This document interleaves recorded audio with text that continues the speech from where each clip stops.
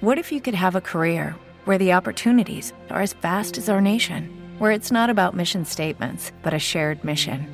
At U.S. Customs and Border Protection, we go beyond to protect more than borders. From ship to shore, air to ground, cities to local communities, CBP agents and officers are keeping people safe. Join U.S. Customs and Border Protection and go beyond for something far greater than yourself. Learn more at cbp.gov/careers. Blog Talk Radio.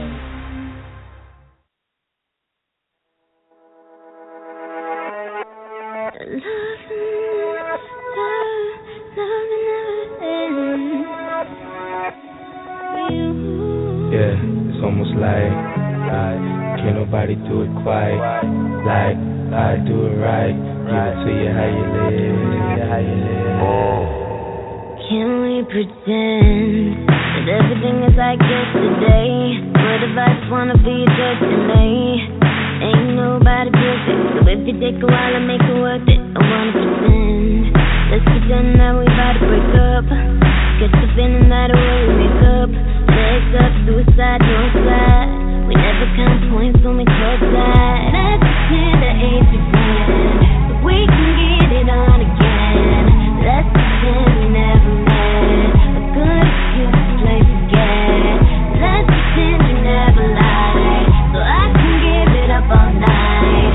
Find on my side and let it forgive. When I'm looking for love, I pretend it's you. A love that never ends.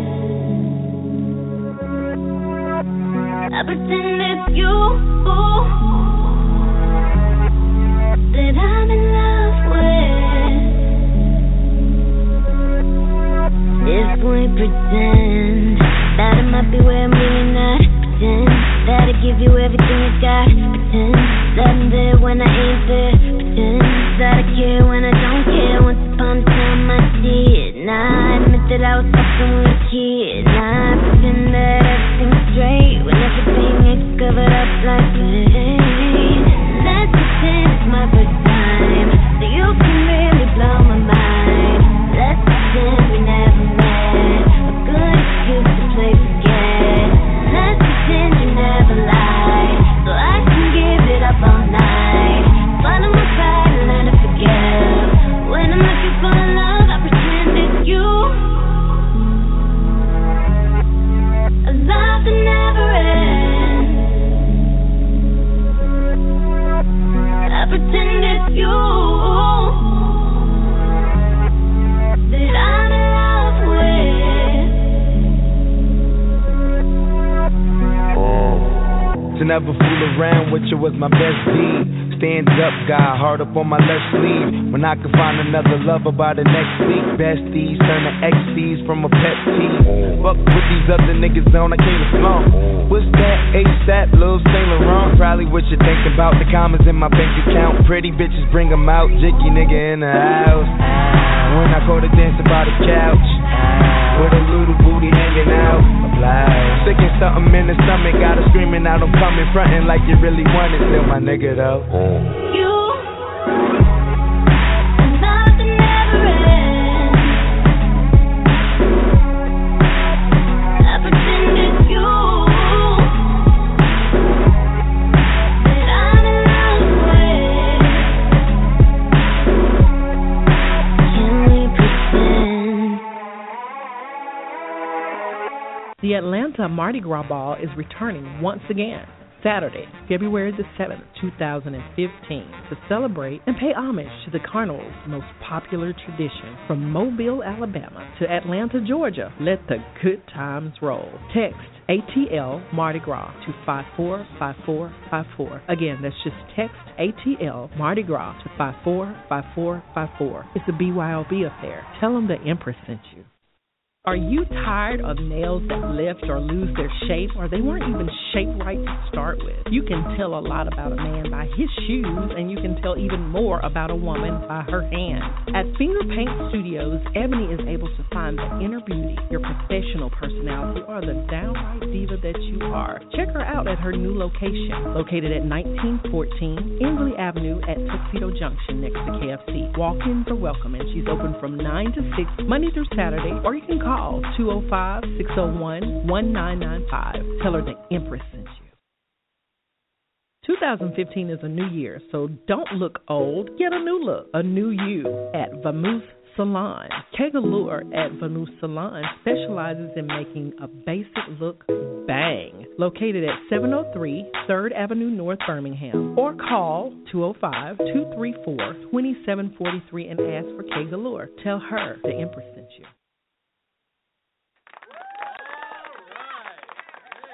Yay! We're on. We are on. Welcome.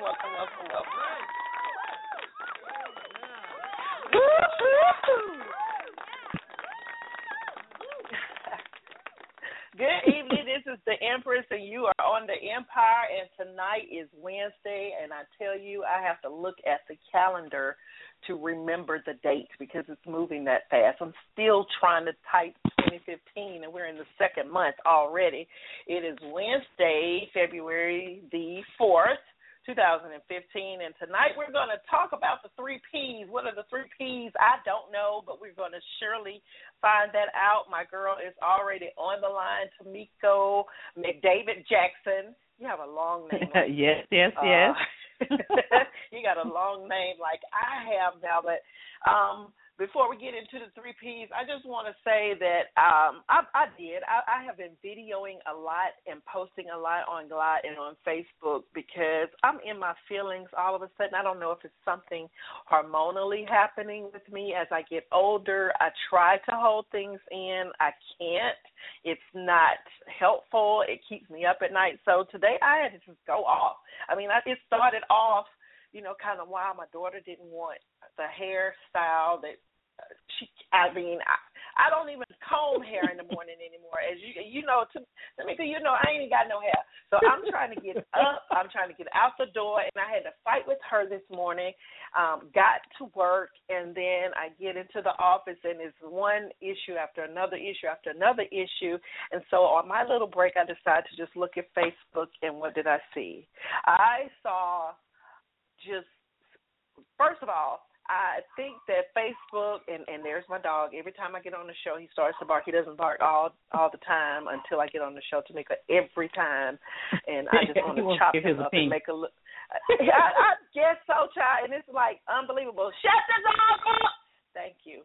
But, I'm online just trying to just take my mind away from where I am and what I'm doing. And in doing so, I get online, and one of my very good friends here in town is having some issues with life to the point he's a socialite. I won't mention his name, but those of you in the Birmingham area, just pick up the newspaper, and he's everywhere on the paper. And to make a long I almost choked.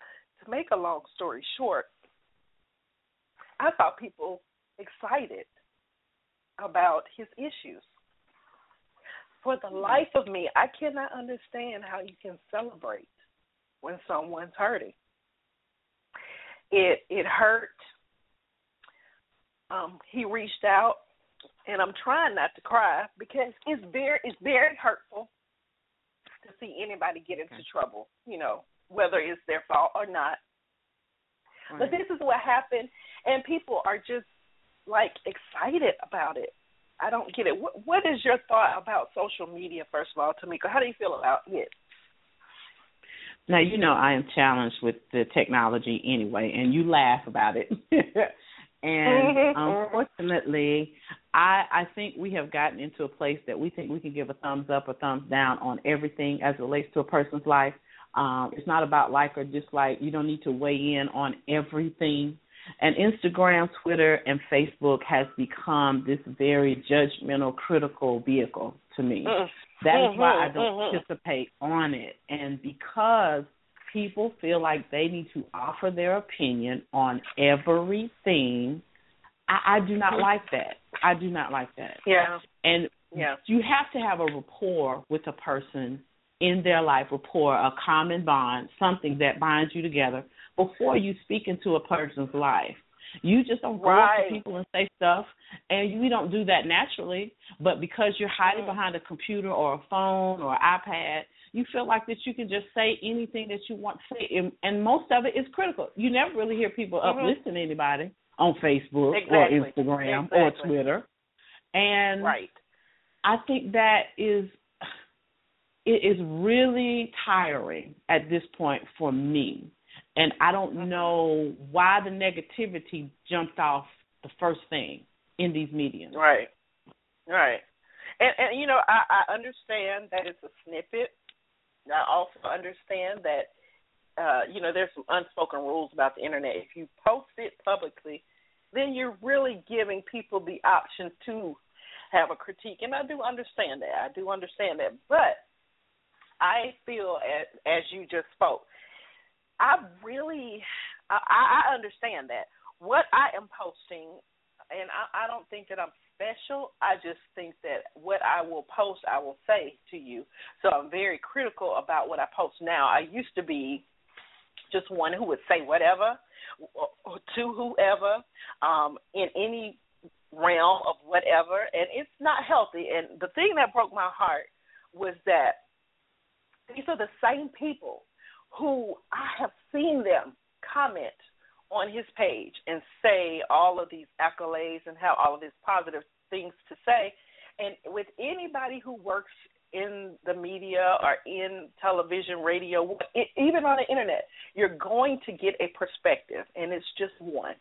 I sent out a video when I was picking up my kids this evening because it hurt me, and I'm not even involved in it. So I can imagine what power even the non-spoken word over someone's life and situation can do for that person, literally, and with their ego. And then I went from that page to a very public person. Now, he's a socialite. This person is the daughter of Whitney Houston. Now, we do not know what's happened. We do not know the full extent of everything that's happened in her life.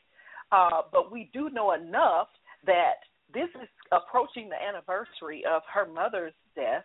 This is also the season that is right past a celebratory season, a high-risk time of the year for suicide. We also know that in this time, she was just, her mother's life and legacy was portrayed in film and all over the world for people to make judgment about without being able to justify it herself, without, discrediting that it was a work about her mom. So there are so many things that can happen in a person's life, and a word of good has just as much power as a word of bad. And it just was surprising that had somebody just made maybe a comment of, Lord, I wish we could pray for him and his family, that they'll make it through this.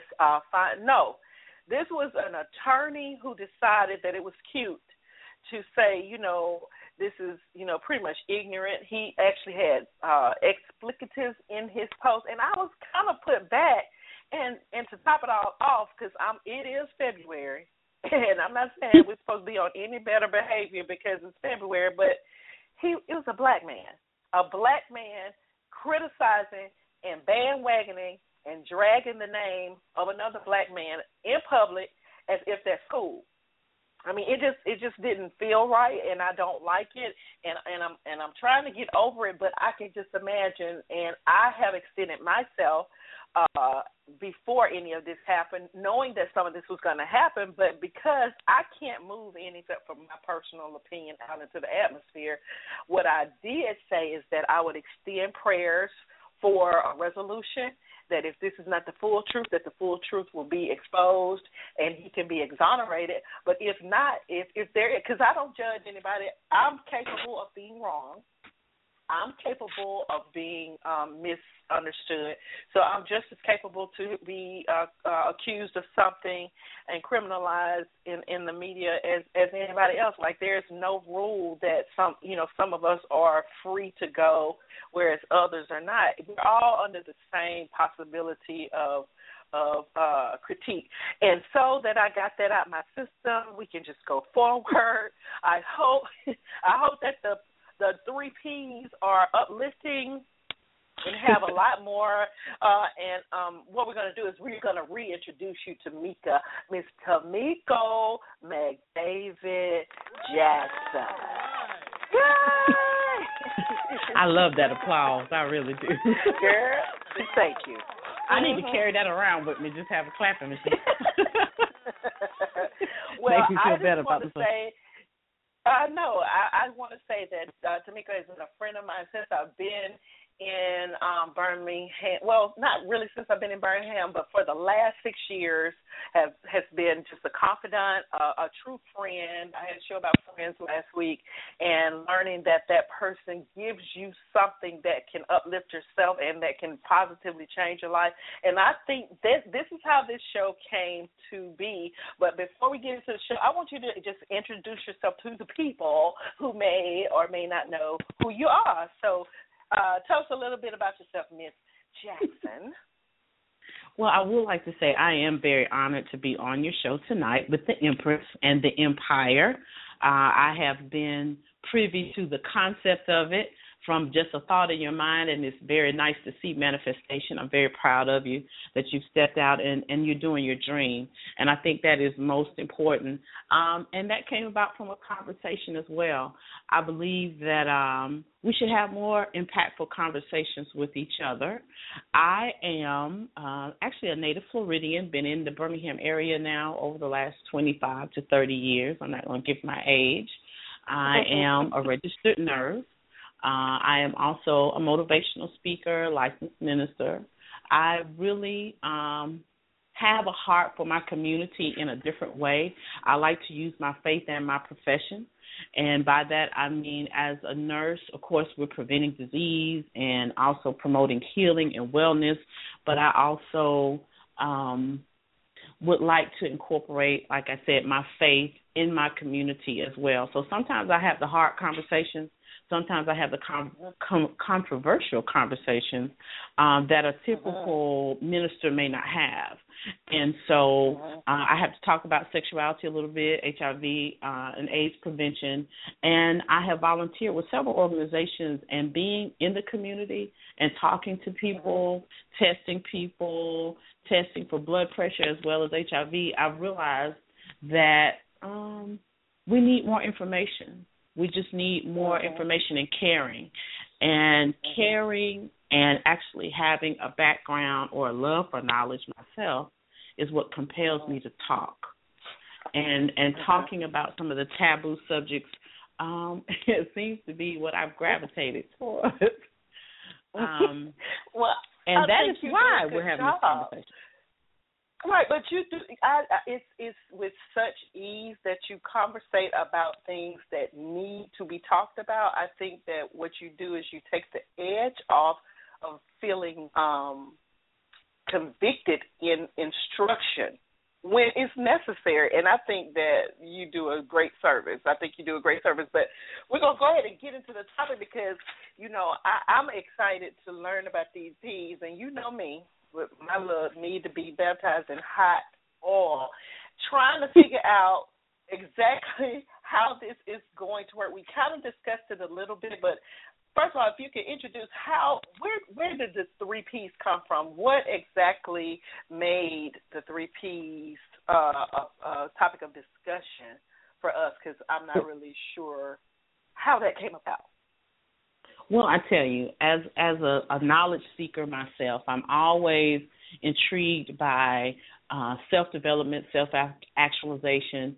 And I was watching a television show, of course, Ayanna Fix My Life, and it was a very controversial show about a gentleman named Jay Williams that has 34 children with 17 different women. And she had sessions with him, his children, as well as some of the baby mamas, as we call them, because he was not married to any of these women. And she had an after show with the women because she wanted to delve a little bit further into the conversation because, of course, it got passionate, and really to listen and to hear what they had to say. And so she asked the question, why were you attracted to this man Were you attracted to the person, the penis, or the promise? And, of course, that struck a little chord because I said, did she just say the penis? Did she just say that? And she said penis. She just, the penis. Were you attracted to the person, the penis, or the promise? And some question the promise of what? What did he promise them? And the discussion was very interesting. Many of the women reflected on they didn't want to be lonely. Many of the women reflected on they had abandonment issues. There were some shame issues because some of them were pregnant at the same time. And one just admitted she settled. She settled for the type of relationship he was offering, even though there were 17 other women and probably she had one child, so it was 33 other children connected to him. And when I contemplated some of our relationships, what are we looking for? Are we looking for that person? Is it just the penis or the punani, as you like to say, as far as the vajayjay, or the promise? And what is that promise? Is that promise monogamy or is it matrimony? You know, in our culture and in our society, you know, monogamy may be what people want as opposed to being married, which is matrimony. Okay, so the person, from what I can remember, because I did see that show, and my heart kind of broke for him because he was in a great financial place where he was able to provide the things, but what is it in the person that was the most significant? Because I think how can, you know, and I'm going to go back to how you are a spiritual, divine thinking and practicing person. So it was hard for me to even intertwine sex into this because I think I speak for a lot of people. Sex in any way, shape, or form is not well taught or even touched on in any church, synagogue, any spiritual movements that have any religious or denominational undertone. Most churches just don't talk about it, and I think that is the truth. No. So when we talk about person, what exactly are you mean? What exactly is that? Let's just go there first. What exactly do you mean by the person? I believe that we all have to understand, first of all, that we're made for relationship. We are created for relationship. Most of us are the product of a family in our community and in our surroundings, environment. And our need for connection, the psychologist will tell you, is part of the 5 basic needs that we have.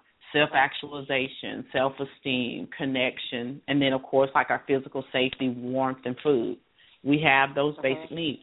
So connection as a person is something that we just gravitate towards. Now, I've actually had to teach this with teenagers by using a movie called March of the Penguins. And people will laugh, of course, when I mention the March of the Penguins, but my point in showing the movie is at the base nature of an animal, such as a penguin, there is a natural order of connection that happens. And they all, to me, look alike. But how does that distinction come for a male penguin and a female penguin to connect? And as you're watching the show, you realize that there is a sound. There's a sound that is distinct, that is attracted to the male, that he wants to get with the female penguin. And then they court each other, and we saw them kiss and hug. We did see that. And natural mating takes place, and both partners are involved in the maturation of their child. And it's a painstaking, cold, long process, but they agreeably and just cooperate wonderfully. And I was looking at this film saying, if a penguin can acknowledge the need for relationship and connection, why are we, as the height of creation, stumbling at this process. And it is a natural process. Okay, we are, and I'll break it down this way, the person. You are a three-part being. You're triune. You're made in the creation of God. And like I said, I'm going to come from a Judeo-Christian explanation of spirituality. And I know some of your listeners may have other faiths. They may have disagreement. But, okay, for the argument of the discussion tonight, you are a spirit that has a soul that is housed in a body. You know, it's Father, Son, and Holy Ghost. You are a spirit. You are a spirit being. You have a soul, which is your mind, will, and imagination. And you are housed in a body, a physical house. And because of our physical house, there are some things on just a biochemical level that promote connectedness, that releases pheromones and wonderful scents and smells that promote attraction between male and female. We have those particular hormones that cause our genitalia to form. And just in the creation of who we are, which is wonderful, because that's how I got into the sciences and nursing or whatever, because I just love to see the descriptive of God in the body. And how it has taken one egg, 500,000 sperm, and a 48-hour window for you to get here. And just the possibility of how that happens, and the little you that is formed in your mother's womb has everything in it to produce another person when you get here. So in the seed of even an apple, there's the ability to produce another apple. In the seed of a human being, there is still seed to produce another human being. I'm talking about even with your son and your daughter, they have everything they need as they mature already to produce already. Come with them inside. That is astounding to me. It's amazing, and some people just discount it as some type of chemical happening that just happens to be perfectly, matched every time. I know that we have some children and people and beings and things that aren't, in quotation marks, born normal or made properly, but it's ordered in exactly the way that it was seeded to be here. But when you were talking about person, you said that it's natural. It is just natural. It is just what, like you are sensitive to have an attraction for relationships. So are you saying that regardless of whether a person marries or not, or has a significant other or not, that it is just natural in that person for a relationship of some kind? It's natural in that person to have a relationship of some kind, because we have to look at the degrees of relationship we have, not just marital relationship, not just male and female dating relationship. You have friends, you have your family, your extended family, your cousins, those type things, and all of those relationships produce the person, the personage of who you are, and impacts what you bring to the world. The significance of who you are is it's kind of funny, because there are some sovereignties of God that you don't have any control over. You don't have any control over your race. You don't have any control over your gender. You don't have control over your family that you're born into. You have no control over the generation that you're born into. And I thought that was very interesting. And also I did want to mention your gender, male or female, your race, your family, your generation. Those are some off the board you have no control over. But in the bigger scheme of God, there's a reason why me and you were born in this generation and not in the 60s. Because we are maturing in 2015 to give knowledge and to promote awareness beyond what our parents did. And they endured civil rights and all the different things that they contributed to it. And I think that's wonderful and great. But we also have to speak to our generation. So the person of DaEmporess, the person of your existence is in order for a relationship, is made for significance, is made for progression and evolving.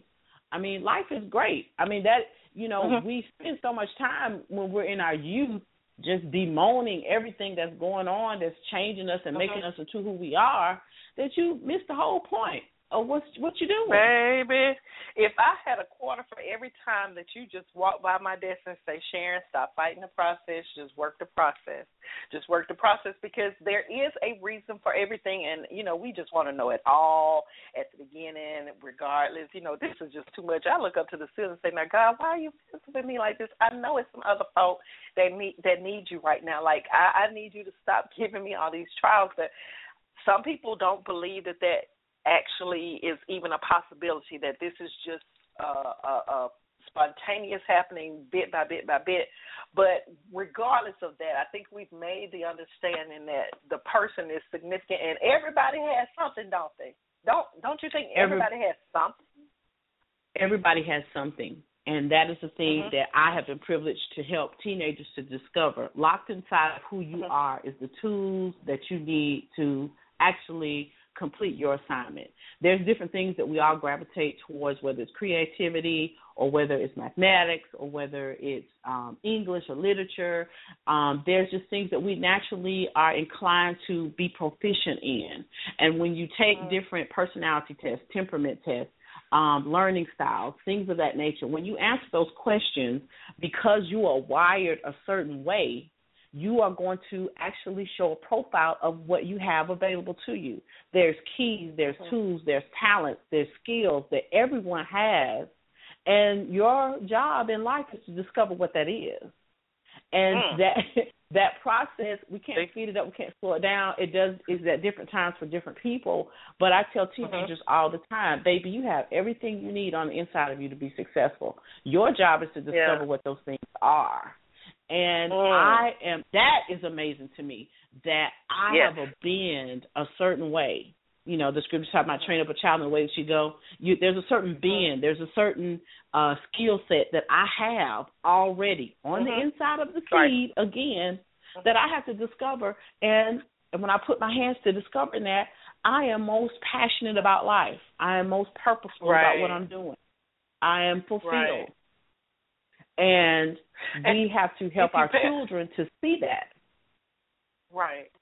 I can remember having this discussion with you at work about how the very thing that I felt was my purpose was the very thing that came up under attack, just to not allow me to conversate. I don't think that having a conversation is a gift. I just think that some of the experiences that people have, they are not able to put the words to them because it's painful. And it's like I have this discernment with people, and I know this is what I'm supposed to be doing, but we're not going to get on me. I have a couple people on hold, and I want to allow you, if you have anything to add or would like to ask us, of Tamika at this point, how I identify you is by the last 4 digits of your phone number, and I'll open up your line so that you can do that at this time. 9928, are you there, and can you hear me? 9928. Hello. Hi, you're on the air. Would you like to say anything at this point? Yes, I was just so intrigued about the 3 Ps, and it's hard to tackle the middle of the 3 Ps. Nevertheless, you already know them. You already know them. Yes. Did you know them ahead of time, or did you know them ahead of time, or was this you did not? Okay. And so far, can you identify about the 3 parts of self, the soul, spirit, and that it's housed inside of a body with the absolute purpose? Do you feel like you have an understanding of that in yourself already? Yes, I really think that it's important to have a spiritual connection with someone, but it's easy for me and my husband because he was already raised. He was raised. I didn't have to fix him. But the thing is, we as women, we look for different things, but some of us get lucky enough to have that already in them when we marry them, as opposed to having to shape them into what we want. But I was Tamika, blessed to have a. Okay, go ahead. I'm sorry. There was like a 5-second delay between my hearing you and you hearing me, so sometimes it'll overlap a little bit, and I apologize for that. I still haven't gotten that down. But go ahead and finish your point, and then, Tamika, if you would answer to that. I'm sorry about interrupting.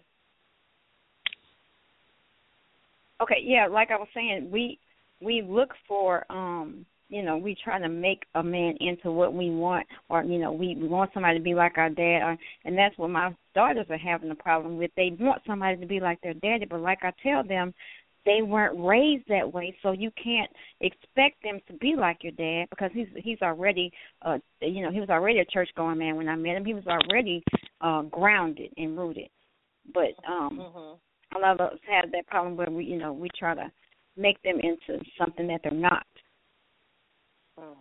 And I guess I would say this to the caller. I mean, I appreciate your comment, and I realize we were talking about the 3 Ps as it related to a situation that was a little messy as far as having 17 women and 34 children.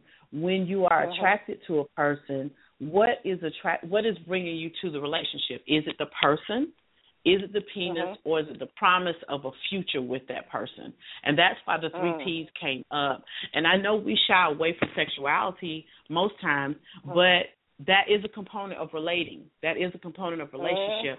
And I will say this, that we are made as sexual beings from birth. Your genitalia, whether you have a vagina or a penis, is sexuality in itself, period, point blank. The base of who you are is sexual. Your gender is something that is sovereignly determined by the father. And so then you are male or female right there at that place of, when they smack you on the back butt and they say, it's a girl, it's a boy. And so we know then sexuality is right there. What we do not understand is the biochemical response of the body in how it promotes connectedness in sexuality, how our soul is knit, our mind, our will, our emotions are knit to a person when we are involved with them sexually. And then our spirit man, there is such thing as transference of spirit. And I know a lot of people don't like to get into that aspect of sexuality. And I'll have to say this, as a woman, a young Christian woman, yes, I was taught about fleeing fornication, as we say in church, but I still went into a particular relationship. I was not emotionally mature enough for sexuality. I was not ready for the emotions that sex brought. And those emotions came from that physical connection with the person. So when we say, am I just going after the penis, some people equate sexual activity with love because it does produce such a bonding. There is hormones that are excreted during the time of sexual arousal and pleasure. So you have oxytocin and vasopressin, norepinephrine, you have prolactin. All of these are hormones that are bonding you to the person that you're intimate with. So on a biochemical level, no, go ahead. On a biochemical level, you are not in control of that. And so we are critical sometimes of people's choice of relationship, but if they're sexually involved, they're bonded to that person emotionally. Yes. And you know what? It's so, I understand it because I was raised in the church, and I am so grateful and thankful for my upbringing because I think that it was obviously the maximum of what the ability of that church and that movement and that body of persons could offer. I honestly believe that. I don't believe that if there was any more information that it was being hidden or anything like that. People can only address what they're capable of being able to address. And I think that that is the truth of most churches because, and I'll say this, it's amazing to me that people would never address sex in church, but they would address hell. They would always say that you're a spiritual being and that, God is going to move emotionally with you, and that's like a communion that you have with that spirit. We're made of him. But then for us to have any other spiritual interaction, emotion, arousal, or anything like that is just hellbound.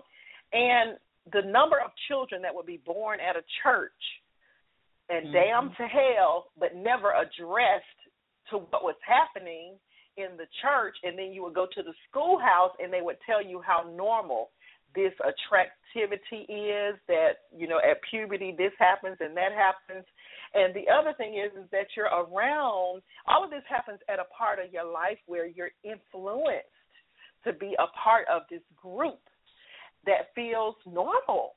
And if everybody else supposedly is functioning and not going to hell, then why is it just not being addressed? So let's go ahead and talk about this penis and poo nanny, because everybody got one or the other, okay? I'll tell you for me. I will tell you for me, the penis or the poo nanny, we have to respect. Now, this is just from a health perspective where we are right now. There's certain boundaries that we do need to have with sexuality. Number one, we do need to have some boundaries. I am a product of being molested as a child, and we have to realize that a lot of us have been exposed to sexuality as children in adult type of contextual situations, and we shouldn't have been. So that is not ideal. That's not ideal. So that's a boundary that has been crossed. I believe the statistic is 1 in 3 girls, 1 in 4 boys have been incested, molested, or raped by the time they are between 7 and 8 years old. Realizing that a child is coming up or having this experience, so then their view of sexuality is going to be jaded anyway. I think it's amazing that even as a child, if you have experienced this, and like I said, if the statistic is 1 in 3, there's a lot of people, even some of your listeners, that have experienced this. Even as a child, you knew it was wrong. You could not identify it. You couldn't articulate it as a child, but you know it made you feel uncomfortable. You know it was something shameful with it. That context of sexuality being introduced right then is where that shame factor comes in with sex. But a child should not be exposed to it at that point. Exactly. But you knew it was wrong. Okay. And like I said, I know you're passionate about this. I know you're passionate about it. But I just wanted to bring the context of the penis and the biochemical part of the connection that happens with sex. That's what we don't talk to our children about. We tell them to prevent STDs. We want them to prevent pregnancy. But you're not talking to them about how their emotions are going to be connected, how their soul is going to be impacted. Because when that person gets up and walks away from you in that bedroom situation, that's traumatizing. That is not nice. You don't like that feeling. And so I think rather than... You just said something that made me wonder, Tamika. You said that, you said that those hormones and all, do they speed up in a child? Like, it shouldn't be happening to them, so they're getting some hormonal stuff that they probably shouldn't have been exposed to start with, and is that what changes them? A baby or a child, a school-age child, is still going to have a response of pleasure if their genitalia is stimulated a certain way. But there is not an understanding of what that is. You know how the little baby boy will reach down there when you're changing his diaper, or a female baby may do the same thing. We are aware of those pleasure principles, those pleasure places on our body as babies, as infants. Yes, you will have a response to it, but the other hormones are not fully developed and operating. Estrogen, testosterone, all of those things are not coming. They're not to be released at that particular time when you are a child. When you are 6 or 7 years old. We have some because, you haven't gotten to puberty yet. So when puberty comes and you have the FSH and LSH and testosterone and estrogen and progesterone, all of those things are causing the breasts to develop and the hips to round out and thighs and all of those things. And then the gentlemen have their testosterone and all of the things that affected their facial hair and those type things. But when you're 6 or 7, that's not to happen until you're, 13, 14, 15.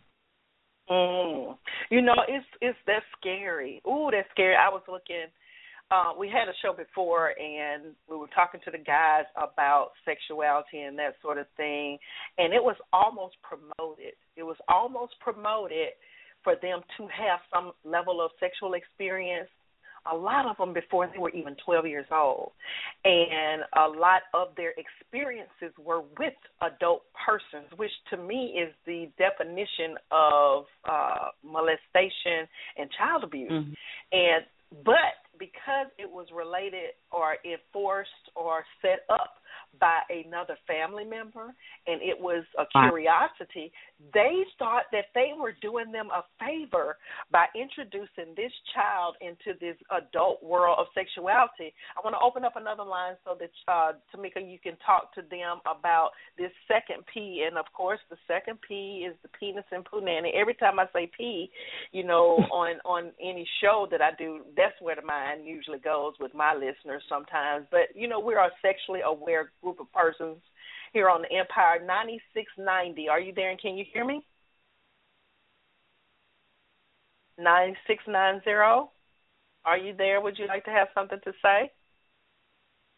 And maybe they don't, and we also do that, too, on the Empire. We do not want to expose you to anything that you don't want to say, but I tell you that there is a level of confidentiality. Of course, we don't say the same thing we say at work, Tamika, but what we do say is that your truth is yours. We're not going to exploit that. We're not going to maim you for that. We just want you to know that you have a place to express yourself if that is what you like to do. So we've learned the first as person. We've learned the second as the penis and the punani, and we've now, I think that was one of the more powerful things that you said, is that even though there's a response to pleasure as a pre-adolescent, it can't even be a full sexual experience because they're not even chemically mature enough to respond or equal out that response in an adult way or a protected way, I guess you could say.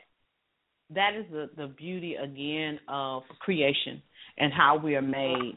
Of course, sex for many of us may be taboo, and we have not studied sexuality on this particular level. Most times you got to be in grad school or higher levels of education to talk about sexuality really from a biochemical background, as well as most people view sexual deviance topics in those studies.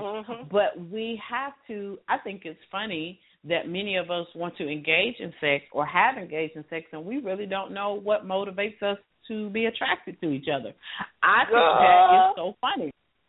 I also feel like it's very amazing to me that even as Christian people, yes, God created male and female. It was his idea. Marriage was God's idea, and sexuality was God's idea as well. But it was intended for procreation and pleasure. There is a pleasure aspect of sexuality. I have learned over the course of my adult life that there are certain boundaries about sexuality I didn't need to cross because it confused my emotional attachment to someone who was not emotionally attached to me. Now, the actual act, yes, is for the marriage bed because hopefully my husband's not going to jump up out the bed and walk away and said that maybe a person who was not married to me or in a committed relationship. I have to speak from my experience, Empress. I know that we are in a modern culture. I know that it's 2015. I know that it's a lot of Christian people, Muslims, Buddhists, everybody having sex. Everybody. I understand that. But what I have realized for myself is that the boundary that was stipulated for marriage was of a safety net for me because I, again, yes, had my sexual experience as a child. I matured and was curious and attracted to young men, and I think it was great because it's kind of funny that even our attractiveness, when estrogen and testosterone comes on the scene as far as in our bodies, we see the young men and we see their biceps and we see their, I was teasing y'all, the small of their back, and we see the thighs and we see all of those things that we like and the smell of the cologne and all the wonderful grooming and goatee and all of those things. And we know no. There's nothing like a nice-looking African-American man. And when he has his swag together, it is a wonderful thing. But I do have had to respect what sexuality really was about and what it was for. And I had to really examine, because I didn't like what I was feeling. This is my experience. I slept with people. I'm glad it wasn't too many people. But anyway, I did sleep with people, but I didn't like the way I felt afterwards. It wasn't loving. It wasn't that connection that love is supposed to be. It wasn't that. And so when we were examining the penis, yes, we all want to have intimacy on that level. But it's a certain person that you have that intimacy with. Now, I don't want him to be with 17 other women. No. No. So you know what? in that question. Tamika, we had a show, and that's not a bad number, supposedly. Like, I don't want to know. I don't think I want to know. I'll tell you this, Empress, but our averages are lower than that. Do you know worldwide the average number of sexual partners a person has is only 9? See, I know men like to brag. Yes, they've done statistics on it. And in the United States, it's 10. That's the only difference. I mean, they broke it down by country, but globally, the average number of sexual partners that people have is 9. See, so they've been lying. They've been lying to me. Yeah. They've been lying to me.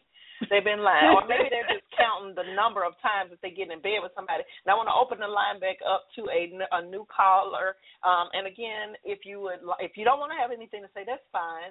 But I want to just acknowledge that you're there, and you can ask anything of Miss Tamika McDavid Jackson. And 8,007 is the. That's your whole name. That's when you're real professional, when you got a lot of names. 8,007 is the last 4 digits of your number. Are you there? Can you hear me?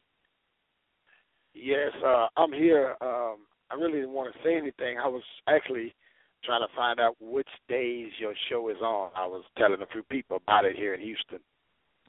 Oh, well, thank you so much. We're here on Wednesdays and Sundays, but I hear the bass and testosterone in you, so you please just have a little bit to say. We're talking about the 3 Ps tonight, and if you shoot me your information wherever you found me on whatever area you found me, just shoot me an inbox, and I'll get the specifics to the next upcoming shows. We're talking about the penis. No, we're not. We're talking about the 3 Ps. Okay, we're talking about the 3 Ps, and it's very significant, this second one, the penis and the punani, the significance of it to a wholeness is, and our guest tonight, Ms. Tamika McDavid Jackson, is breaking that down for a man. Do you think that what she said so far is true, that the statistics of men are a little bit inflated with their true experience with women? Do you think that's true, that the average is around 10 and not 22, like y'all be saying? Houston? I still see you, Houston. Houston say, I ain't finna say nothing that's going to incriminate me, because I said I ain't want to say nothing. Houston, are you there? Houston is still there, but we're going to go ahead and put Houston back on. Go ahead, and is there anything else you want to tell us about this union? Because I know that we've talked in depth about the soul transfer or the spiritual binding that you have when you actually have sex with people, and whether it's 1 or 9 or 19. That is when you really... I'm sorry, I didn't mean to interrupt. But that is the thing that also, for me, I did not realize the triune description of yourself, spirit, soul, and body, that even though you're in a physical act, it is an emotional and it's a spiritual act as well. And it depends on who you are sleeping with, because, of course, as we know as health professionals, each person that you're sleeping with the person they slept with also. That is why the HIV statistics, if you've ever seen one of those charts of the exposure to AIDS and with the number of sexual partners that you have, when you go beyond 3, you are multiplying and doubling the number of people that you're exposed to, because if that person is sexually active, if you're sexually active, everyone that you have slept with, everyone that they have slept with, everybody's sleeping together. I think that because we do not understand the spiritualness or the spiritual beings that we are, we do not realize that is an entryway to you. When you have intercourse, you are entering the course of that person's life. When the genitalia come together, there is a connection physically, yes. There's a connection emotionally, hopefully, that you're not just, but you're having some type of emotional connection with the person, and your spirit man are connecting as well. Now, I have had the experience, unfortunately, of I was around a person that had multiple partners, and this person just touched me. And when I say they just touched me, Empress, there was something that happened in their touch. And because I was aware spiritually, I realized that was spiritual. And I knew that he was coming with something else. He wasn't just presenting his fine chocolate self because, again, I'm attracted to a certain prototype. I'm just being real with it. And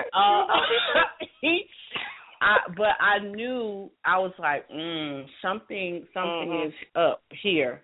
And I was glad that my spiritual antenna caught it, but he just touched my hand, Sharon. I'm saying hand. He just touched my hand now. Not anything else. Don't let. And that's what I'm saying. You can't let people touch you. Don't touch me. It's really we're naive, I believe, a lot of times as it relates to how we're really made and how we respond to this world and the people that we're around. And so as of course people say, soul ties that come about, again, with the biochemical process with orgasm, arousal, attraction, all of those hormones or neurotransmitters as we know them in the medical background. You have that going on in your brain area, and they studied the response of the body with the brain. That's how we got, Masters and Johnson and all those wonderful things, studies about sex and sexuality. The response that the body goes through with each phase, from arousal to plateau to climax, those type things. So the neurotransmitters are responding in the brain area, the cerebral cortex area, that what you can't see is the spirit man and what is going on with the spirit man as that activity is going on. And so we are connecting to that person. And there, just be honest, some people carry some stuff. That's the best way I know how to just tell it. That's the best way I know how to express that. Everyone does not name the name of Christ. Everyone does not believe in God. Everyone does not worship God. And there are people worshiping and calling on some other things. And when they are calling on other spirits, other gods, then that's what is operating in their life. So as you have intercourse, as I've seen an author, Kenneth Yelverton, and Sex in the Kingdom, very interesting book, but he talks about how you enter the course of their life when you are having intercourse. Oh my That goodness. is the spiritual aspect of it. And so we do need to be careful at times. Too many partners we know already exposes us to STDs, HIV and AIDS exposure, especially if it's unprotected sex. Did want to put that out there too, because of course the question came up, how are you fathering all these children? Obviously you're not using any protection. And why are we so liberal in this particular area when it can potentially affect your life as far as your quality of life, lifespan, as well as actually producing children that are coming from a broken home. And that question I talked about over and over again with women, because it has been statistically shown that if a woman really insists on a person using a condom, we can, of course, prevent HIV and AIDS transmission, as well as prevent pregnancies that these people are saying that they do not want. But, we have these children that are products of these unions that are casual, that are short-term. It's not like we're in a committed whatever. We just, hooking up. That's what you say. I know. I listen to Ricky Smiley all the time, and on Tuesday they have Paternity Test Tuesday every Tuesday, and I'm literally holding my breath, regardless of what the circumstance is, because when you have to prove paternity, you're automatically assuming that this person is having unprotected sex with at least two people. Okay, and so you don't even trust what that person is doing, and it's hard for me to even believe that has gone to the soul. You said something about, you're having a particular discernment of the spirit just by a touch. What about people who say that they're just they're just bed partners, they're just booty partners, they're just getting down, that it has nothing to do with their spirit? Can you just be having body sex, or does it always go to the spirit and soul when you're intimate? You can't separate the three parts of your being. You can't say, okay, I'm going to put my soul over here on the hat rack, I'm going to put my emotions over here, and then I'm going to take my spirit off like you're taking off pajamas or house shoes. You are connected. You are that's why healing comes the way that it does, because the three parts are connected, and that's why something as simple as a happy disposition can help a physical disease. The body is diseased, but the mind, the spirit, the soul, they're all working together to produce healing. You can't separate your three parts. It's kind of like you can't unscramble the eggs. You put the eggs in there, salt, pepper, you put the cheese in there, and then you say, no, I want the cheese out. You can't do that once you scramble them. We are three parts. Now, the science is that it takes a while for a man to be connected emotionally with his partner based on prolactin and some of the other hormones. But even the physical act, just think about it. Now, I'm just, I don't want to tell on myself, but, okay, think about it. You're with this person, you've been intimate with them, and then they don't call you for a day or two. Your mind starts doing all kind of stuff. You want to go off. You want to be ballistic. You want to slash some tires and bust out some windows in the car because you have shared the intimate part of yourself with someone and they kind of dissed you. So your response to it is something that you don't even have control over because you are spirit, soul, and body, and all of you was there. All of you connected with that person. Men can say the same thing. They see the young lady, she may be out with someone else. He's furious. He jacks his folks up because his being, his whole self was there in that act. And although some of us try to act hard and, if you got to be drunk or high to do some of the stuff that you're doing with the folks you're doing it with, okay, number one, that's a problem. Something wrong. But it does not numb or nullify the act and what has come about. Now, I'm not a man. I'm just speaking from a female perspective. But we cannot separate our being, so you can't take the parts of you off and separate it. So it's all there. I want to go ahead and allow for our caller out of Mississippi, if you would like to have anything else to say before we go to our last tea. Did you have any ahas right then when we was talking about this penis and panani? Yes, I do. Because we just like you said, you can't separate. You are entering into that person, or that person is entering into you. So, the emotions, of course, are going to get intertwined with all of that, and the pleasure principle of the matter. You're pleased with what's going on, or not pleased with what's going on. When it comes to intimacy, so that is your emotions get involved, and you can't separate it. So then, when that call doesn't come the next day, or when they act a certain way and they start, acting funny or acting different, then you're like, well, what did I do or not do, or did I not do something right? So then you're getting all in your feelings, and they're not in theirs, and there you are. Lord, I just, we need this class in elementary school, because I think that we're waiting a little bit too late to try to introduce anything to these children. My kids are young. They're like 9 and 10, and it's unbelievable some of the questions that they come with. And, you got to try to prep the girls about their hygiene and, their femininity and that time of the flower that's going to come. So those seem to be the biggest things. But some of the things that they come and ask you about, you're not even prepared. So I think if we equip the older people that we could even save some of these children. Lord, please let Tamiko save my daughter and my son tonight. Okay, let's go to the third promise, because the third P, which is promise, and I wanted you to explain that to us, because we kind of went into the March of the Penguins, and I'm telling you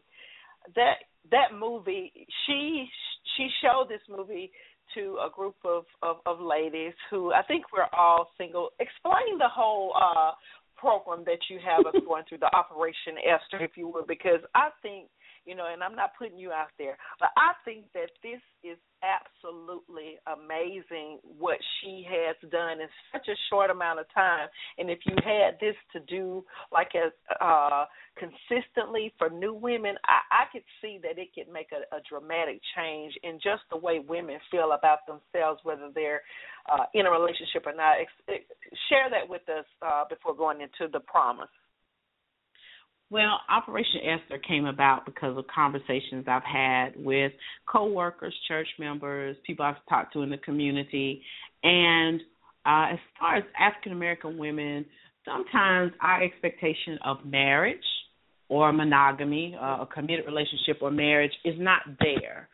Culturally, I don't know what we have been told and why.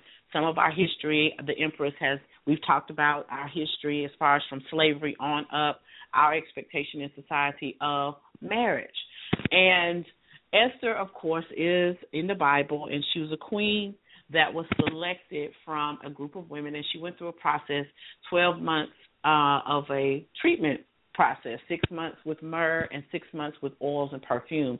And me personally, I'm reading the thing, and I'm trying to figure out why 12 months, and what is myrrh for, and what is all this perfume about?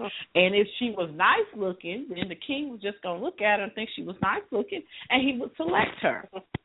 Well, of course, understanding the Persian culture and what those people were about, and that Esther actually was an orphan who was captured and who was not a Persian woman, his selection of her amongst all the other concubines that were available, she had to stand out for a particular reason. Yes, we know the story goes on to the sovereignty of God and how she actually freed her people by using her position of influence once she was the queen. But the process of selection, we all want to be chosen. Again, we want our person to be validated by having a connection. That's part of our psychological needs. That's part of our human need, our human connectedness. And I wanted to explore that with a group of women and actually question, why do you not see yourself in this position? Or what is the process of preparing yourself for and I'm specifically speaking of marriage. I understand, again, it's 2015, but I'm speaking of marriage and progress to the point of marriage. So you're going to be someone's queen. Okay, that's how Operation S came about.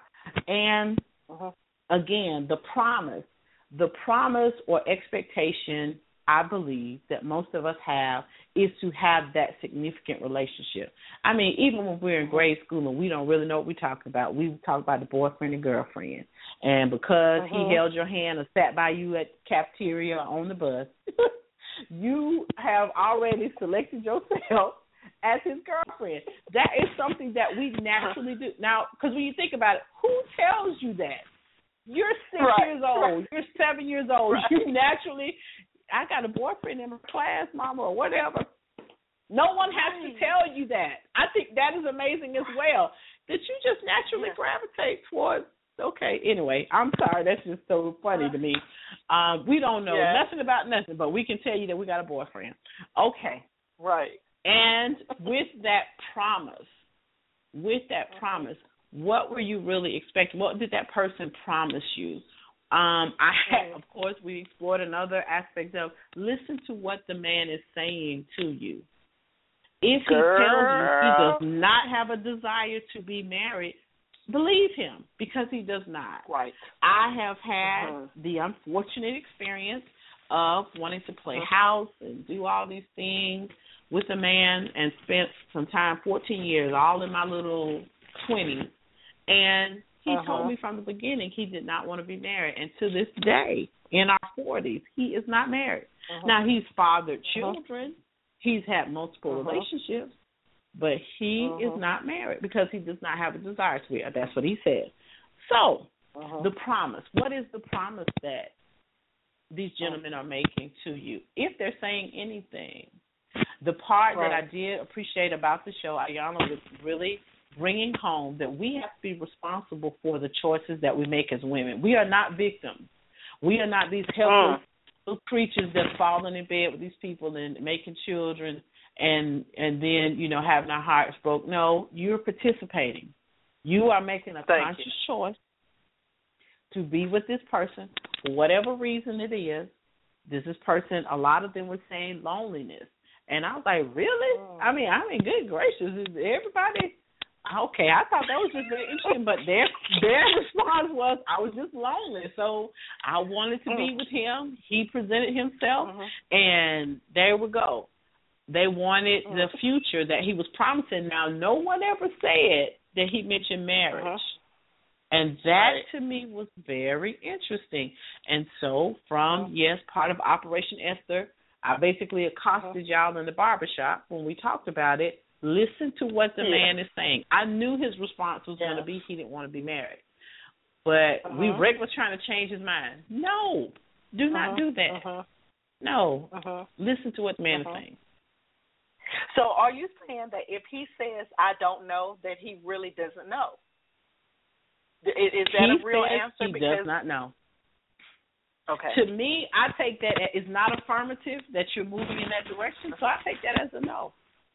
Because it's not, marriage is a yes or a no to me. I don't know. Okay, for me, that's not an answer. To me, that's a no. Right.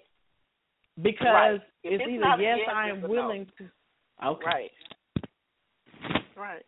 I think you, I'm going to tell you, you told me that. You told me that you said, what are you in relationship for? What do you really want? And I walked away from that barbershop not knowing whether or not I wanted to be married.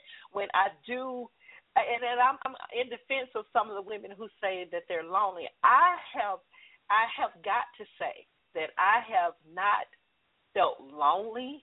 I just am alone so much that I be wanting to talk to someone. I be wanting to share with someone. I want to participate in things like Christmas and holidays and all that kind of thing. That is very difficult for me when I don't have an active plan to do things. And it doesn't have to be male, female. It just has to be interaction with people. I came in this world with somebody else.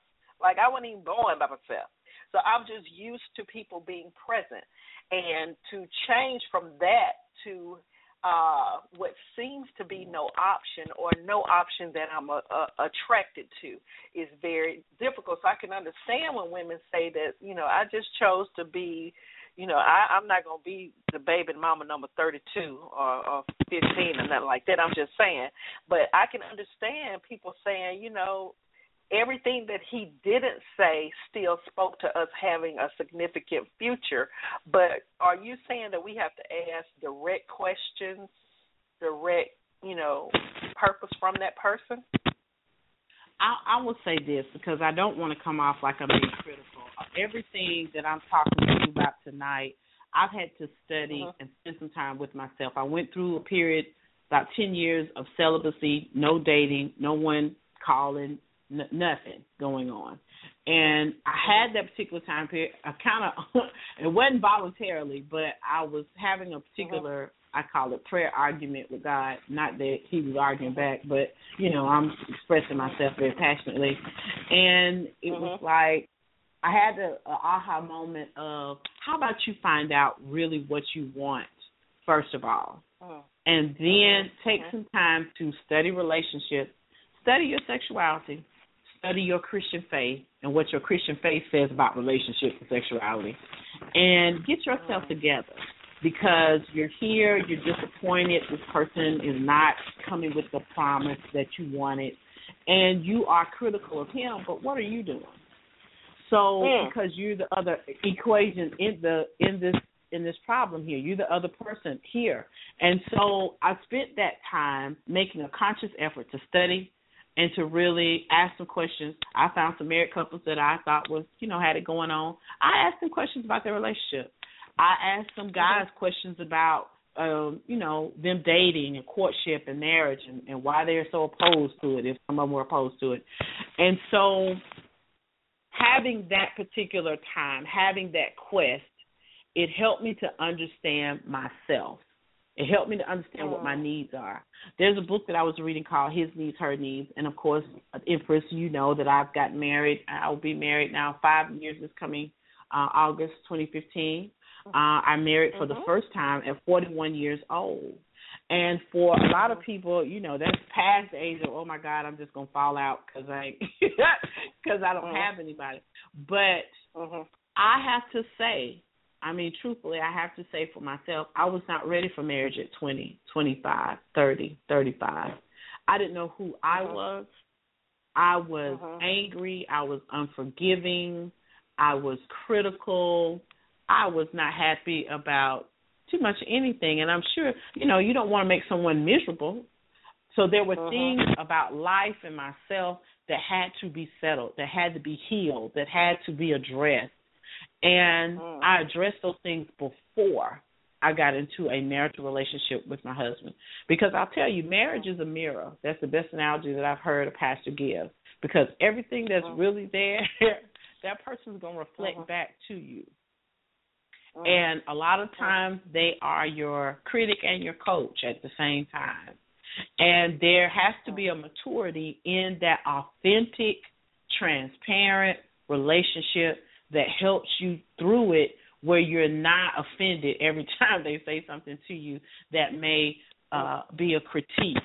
And you are sharing intimate space and thoughts and feelings and challenges of life with another person, and that is a delicate dance itself.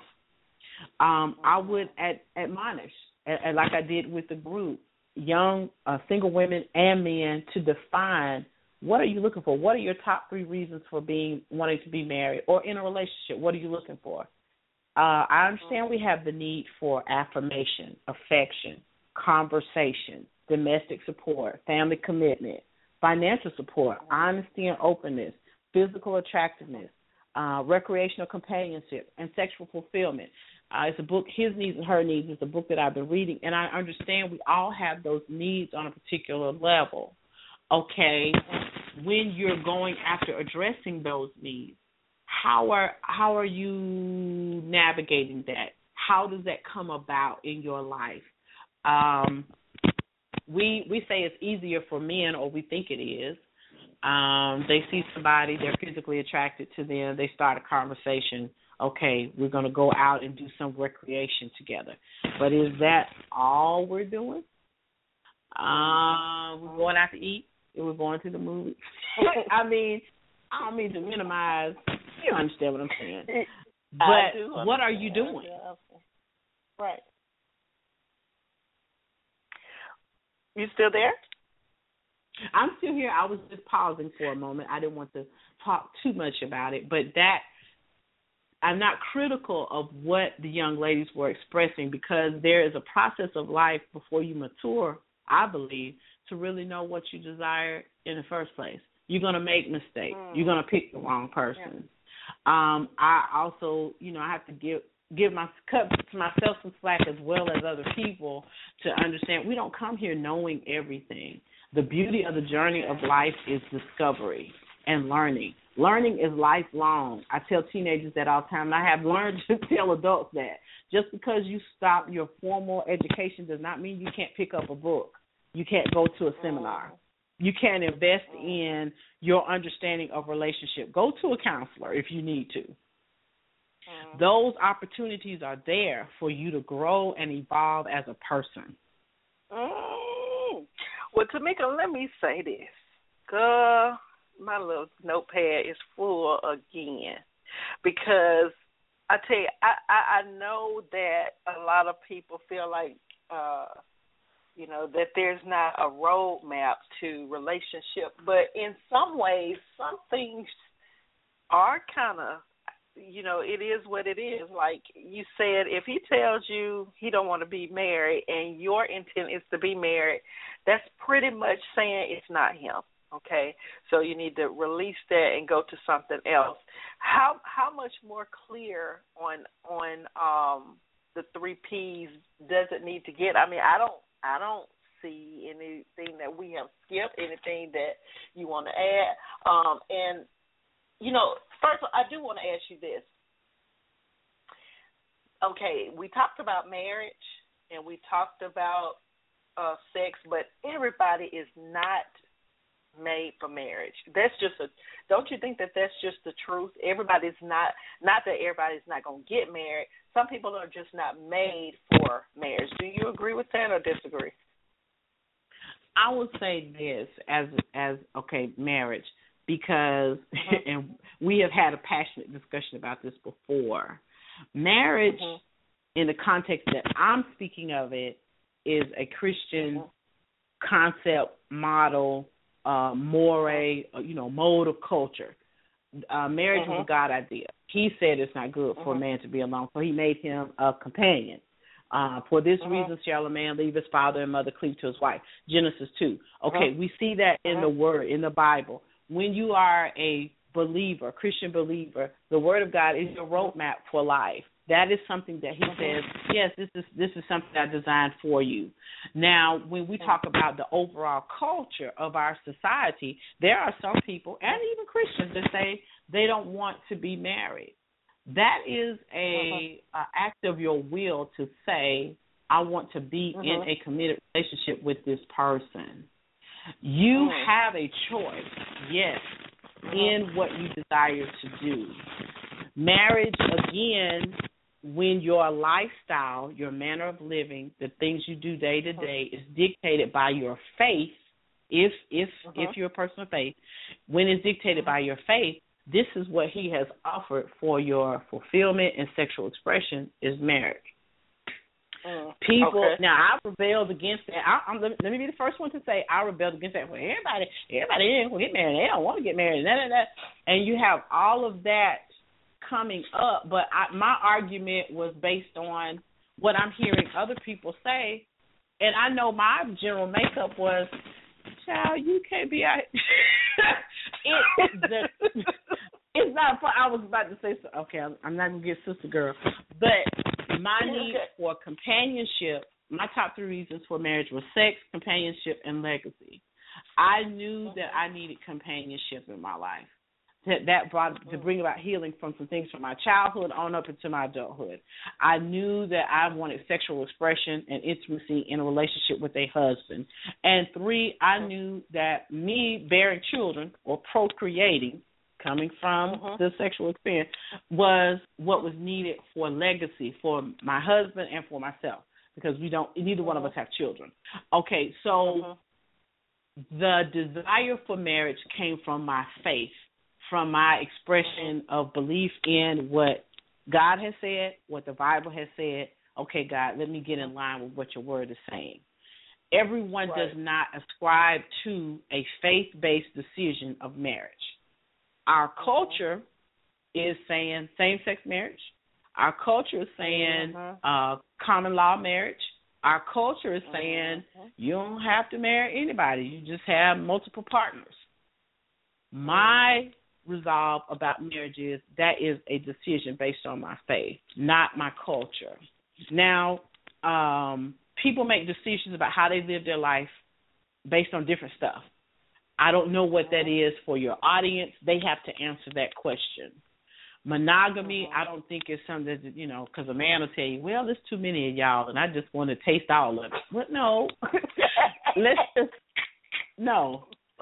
You are made, but that man has to really acquiesce, as my bishop would say, to who he is in God and how God made him.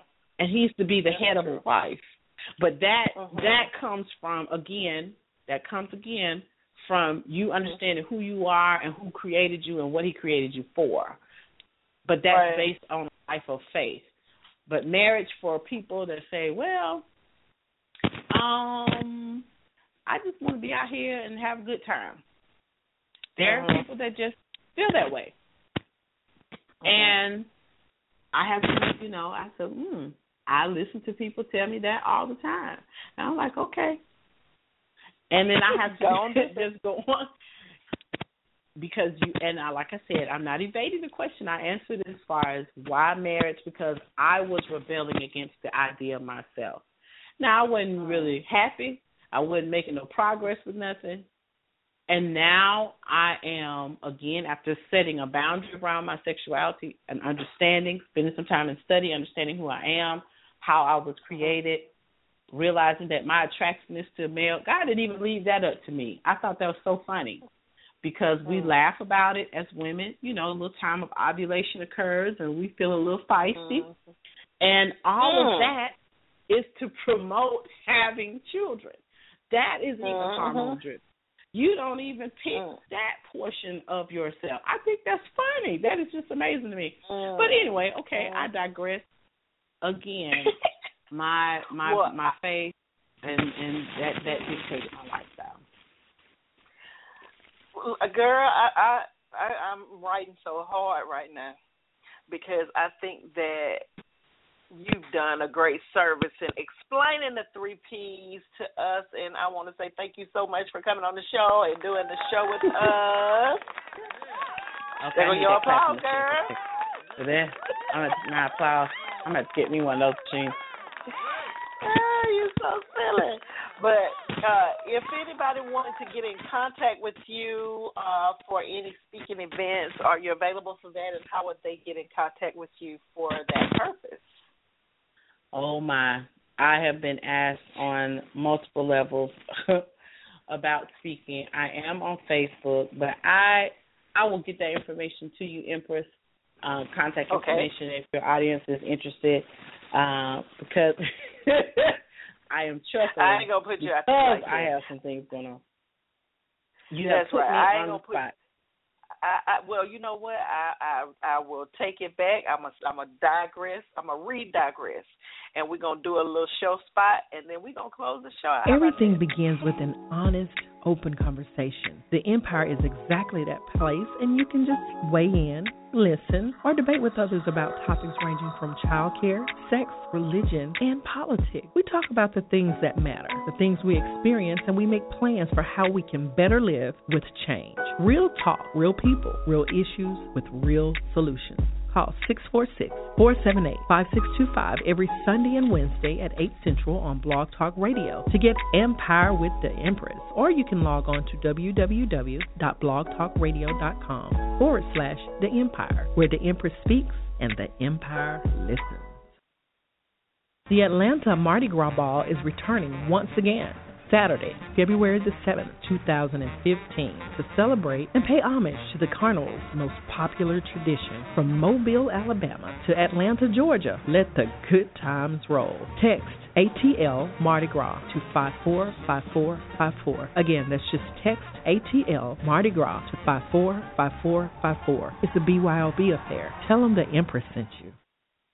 Yes, tell them the Empress sent you, and get me a moon pie and a little bit of the king cake and bring it to me. I'm already swole as it is. I'm excited, and my mind is just going because I think this was an excellent show tonight with Sister Jackson. I call her Sister Jackson, but the 3 P's are just what they are, knowing who you are first. You cannot ask someone to give into your life if you don't even know what needs you have yourself, what needs you can take care of yourself with regard to relationship. And this Penis and Poo Nanny was very, very clinical tonight, and I'm so excited that we didn't have to get, like Tamika said, I didn't have to get sister. It is what it is. We are human beings. We were made in this way, and to ignore that part of yourself is to ignore a part of yourself that can be incompleted, that can be taken advantage of. And be careful of what you introduce into your life, because where there is an opening, it can be filled with something that is not necessarily what you want in your life. So be careful with whom you lay. Make sure that at least what you need or what your promises for yourself and for your future and for your legacy, at least that's in there as well. I would say that I do. I believe that marriage is not an ultimatum, but I do think that it is the functionality of family, of relationship. It is the extension of how family continues.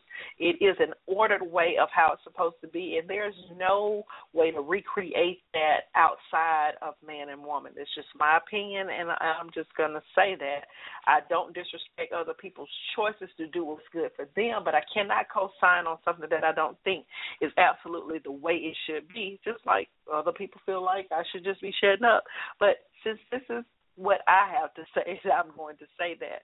I think making a conscious decision would require that you be conscious, and conscious meaning knowing and understanding exactly what you are in, from yourself to what's outside of yourself and what you want from your life. And you would have to have a relationship with God in order to understand those things. Now, I'm just like I don't discount that people have different belief systems than I do.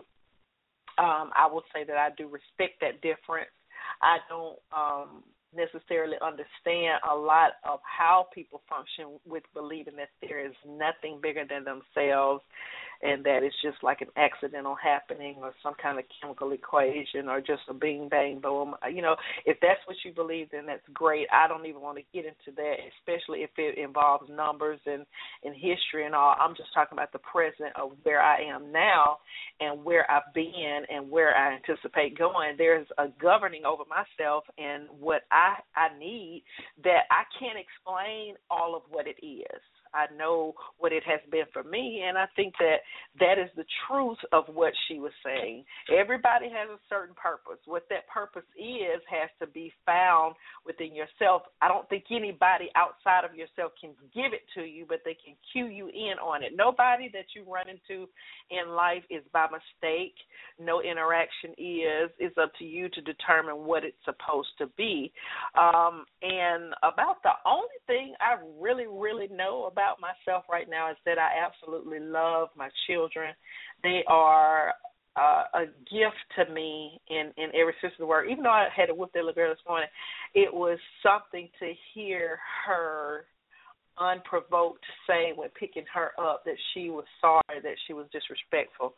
It made me feel like I was doing something right. I also am very grateful for having family and extended family around me that creates a sound purpose for me, and people who feed into my life in a positive way that doesn't make me feel like I'm just bumbling around and doing something that doesn't make sense. And the sharing of that, once you know what that is, I think is a part of everyone's purpose. If you're just going to be given a gift to hold in a glass jar in a corner by yourself, it really doesn't gift anybody but you. And God is the God that I serve. Now, you might be serving somebody who's all right with that. I think that it does a disservice for the testament of the God that you serve, if you serve the same one that I do, not to share when you have that ability. It's not always in money. It's not always in public speaking. It's not always in this. It's sometimes just in an experience and in a past. And it might be that person that you talk to on the elevator. It might be in whatever experience that you do have. So don't take it for nothing, because just like we said at the beginning, the power of what you do and say and experience with other people is just as powerful and life-giving or death-removing if you don't. Like, I just think that I take time and try to listen and conversate with people who come into my world, into my space to do that, because I think that's what I'm supposed to do. Everybody may not have that gift. I can't play a note on the piano. I used to could sing until this thyroid got out of control. But that which I'm given, I will give back. And I am a grown woman, and I can do whatever I want. So that's how we're going to lose it.